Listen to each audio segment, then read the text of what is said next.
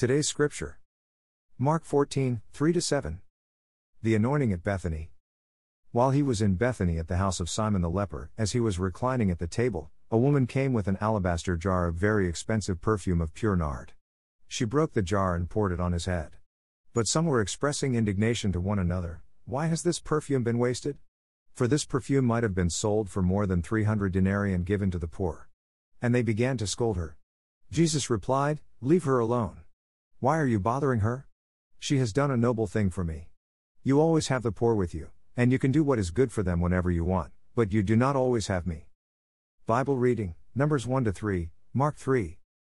If what we call love doesn't take us beyond ourselves, it is not really love.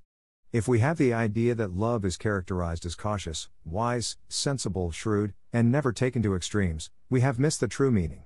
This may describe affection and it may bring us a warm feeling, but it is not a true and accurate description of love.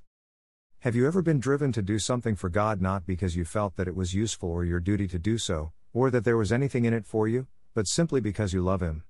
Have you ever realized that you can give things to God that are of value to Him? Or are you just sitting around daydreaming about the greatness of His redemption, while neglecting all the things you could be doing for Him? I'm not referring to works which could be regarded as divine and miraculous, but ordinary, simple human things, things which would be evidence to God that you are totally surrendered to Him. Have you ever created what Mary of Bethany created in the heart of the Lord Jesus? She has done a good work for me. There are times when it seems as if God watches to see if we will give Him even small gifts of surrender, just to show how genuine our love is for Him. To be surrendered to God is of more value than our personal holiness. Concern over our personal holiness causes us to focus our eyes on ourselves, and we become overly concerned about the way we walk and talk and look, out of fear of offending God. But perfect love casts out fear.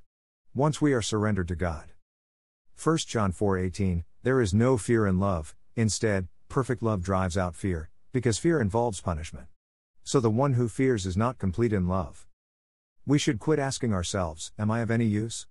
and accept the truth that we really are not of much use to Him. The issue is never of being of use, but of being of value to God Himself. Once we are totally surrendered to God, He will work through us all the time. By Oswald Chambers. My utmost for His highest.